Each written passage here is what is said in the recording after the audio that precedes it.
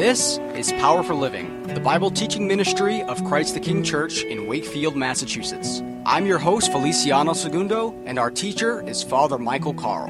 So get out your Bibles and let's get started. For our teaching time today, we are going to go through several different passages, and we are going to start with the first passage being from Proverbs chapter 1, verse 7. And so that reads, "The fear of the Lord is the beginning of knowledge, but fools despise wisdom and instruction." Now, what we know here and from this verse is that the beginning of knowledge truly begins with the fear of the Lord. And our next verse is Proverbs chapter 2, verses 1 through 5.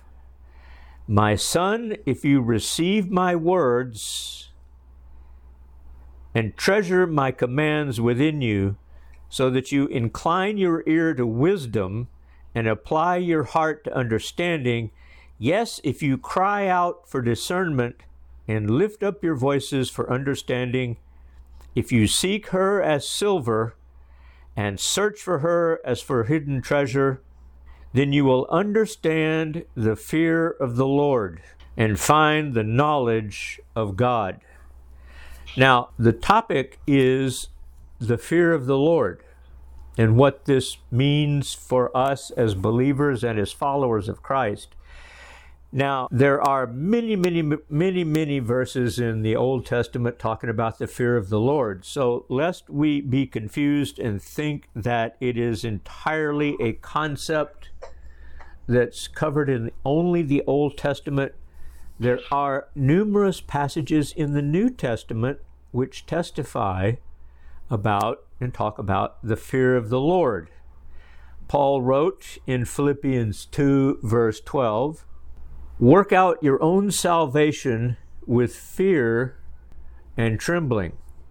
And again, he teaches in 2 Corinthians chapter 7, verse 1, "Beloved, let us cleanse ourselves from all filthiness of the flesh and spirit, perfecting holiness in the fear of God."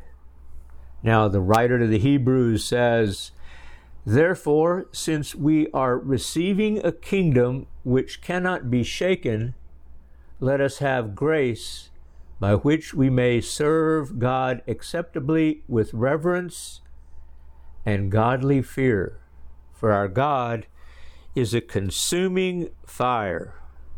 And then Peter said, "If you call on the Father, who without partiality judges according to each one's work, conduct yourselves throughout the time of your stay here in fear."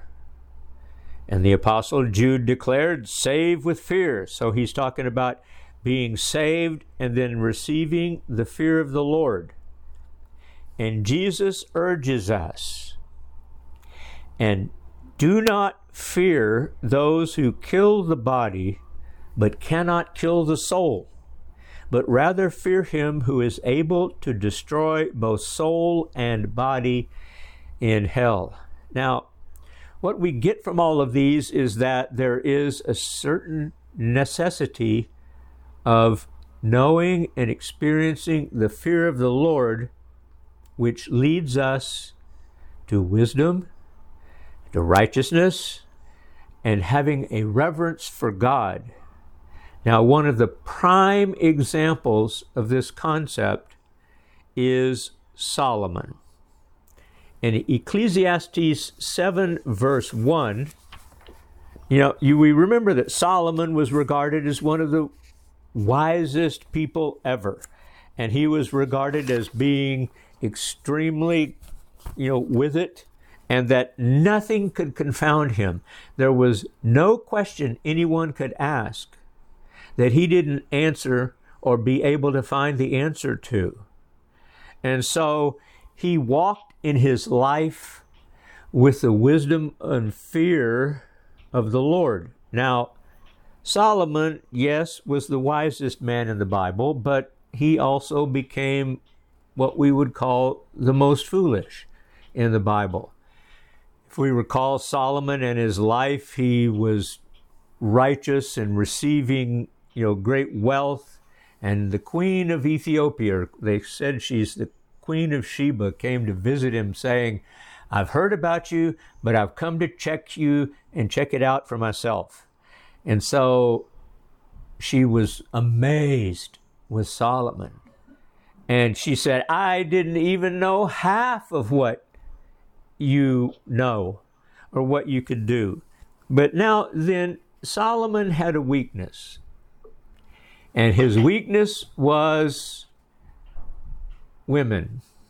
And so he started marrying all these different women, and they came from everywhere. And eventually, because God had warned them about that, they turned his eyes and his heart away from the Lord. Thus, he lost his fear of the Lord.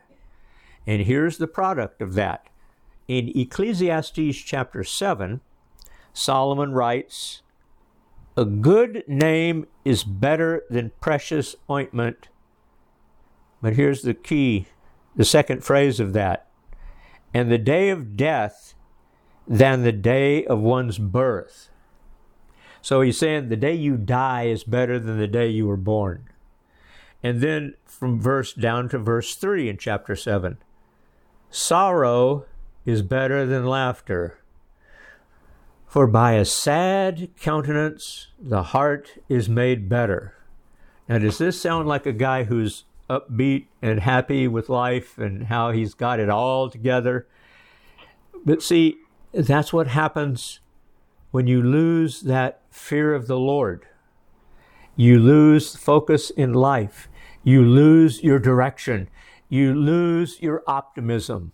So without the fear of the Lord, we pretty much sink down into the mire and have a real hard time navigating life after that. Now, Solomon, along the way, as he was the most foolish man, or as I like to say, he went from being the smartest man to the dumbest man, and now at the end of his life, he comes back and he regains that fear of the Lord.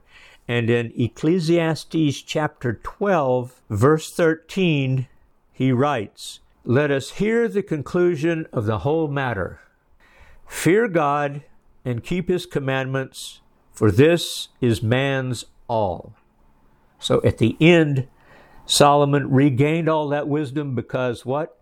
He regained the fear of the Lord. Now we have to ask a question, now that we've been talking about this. What is the fear of the Lord? See, because the fear of the Lord doesn't derive us from God's presence. Rather, just the opposite. A good and wonderful fear, and note the word wonderful here, a wonderful fear draws us close to him, and laying this firm foundation is vital. John Bevere wrote in his book, The Awe of God, and he said, some say that the fear of the Lord only means to reverently worship him. He says that's a start, but it's far from the complete picture. To fear God, to have the fear of the Lord, is to reverence and be in complete awe of him. To fear God is to hallow him. Hallow is defined as to respect greatly. To fear God is to esteem, respect, honor, venerate, and adore him above anyone or anything else. When we fear God, we take on his heart. We love what he loves, and we hate what he hates. What is not so important to him becomes not so important to us. Think about that. When we have the fear of the Lord, we have his priorities, because to fear God is to hate sin. To fear God is to hate injustice. To fear God is to depart from evil in every sense, thought, word, and action. It is to refrain from speaking deceitfully. It will not say or put on an appearance that is untrue to one's heart and thoughts. It keeps our outward behavior congruent with our inward thoughts, motives, and beliefs. To fear God is to walk in authentic humility before God and mankind. To fear God is to give Him the praise, adoration, thanksgiving, and worship He deserves. To fear God is to give Him all that belongs to Him. To fear God is to tremble before Him in wonder and awe. It is to give His word and presence our full attention. To fear God is to obey Him. It's not just a desire, but an inward force determined to carry out His will, no matter the cost. We eagerly, willingly, and immediately obey, even if we don't see a benefit or it makes no sense whatsoever. But we carry it out to completion. To fear God is to abstain from any form of complaining, murmuring, or grumbling. I want to repeat that one. To fear God is to abstain from any form of complaining, murmuring, or grumbling. To fear God is to respect, honor, and submit to His direct and delegated authority. It is also to obey the delegated authority, with the only exception being if that authority tells us to sin. And the fear of the Lord shapes our intentions, thoughts, words, and actions. So, to fear God, to have the fear of the Lord, is not to be afraid of Him, as we would be afraid of, say, yes, and I know this is a fictional character, but Freddy Krueger or someone like that. That's who we can be afraid of. Or we can be afraid of some big, strong guy who can beat us to a pulp, and that this dude has a short fuse and he gets angry really easily. That's to be afraid of. But the fear of the Lord brings us to the place where we hunger and we thirst for God's presence in our lives. We hunger and we thirst and we long to be in His presence, to have a deeper relationship with Him. To have the fear of the Lord means that we are taken up and we sense the glory of His presence in our hearts and our minds.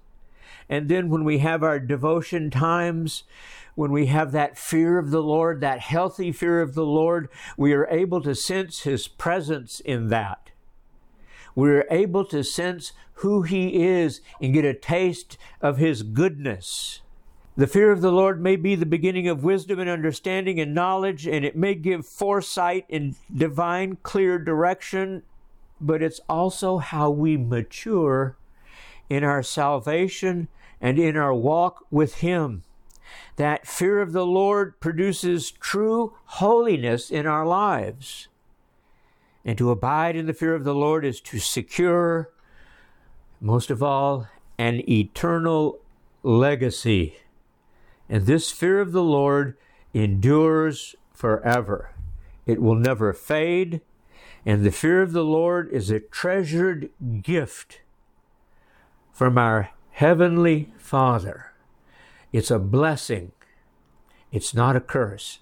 It's a blessing, and it just lifts us up to where we have that sense of peace and optimism every day. And it's not delirious where we go, whatever. It's this sense that we have direction, we have the focus, and we know what our lives are about. And we never doubt that from the day we receive and walk in and begin to walk in the fear of the Lord. Amen. Thank you so much for joining us for this week's edition of Power for Living. If you happen to miss any of our other programs, be sure to go to our podcast page at ChristTheKingNorthshore.podbean.com. And you can also visit our website at www.ctknorthshore.org. If this program has been a blessing, feel free to let us know. Write us at Power for Living, care of Christ the King Church, 4 Railroad Avenue, Suite 309 in Wakefield, Massachusetts, 01880, or you can also send us an email at christthekingnorthshore@gmail.com. You can be a part of this gospel ministry by becoming a patron of Power for Living. You can find out how by clicking the Become a Patron button at the top of our podcast page. That's it for this week, and until next time, remember that Jesus is your power for living.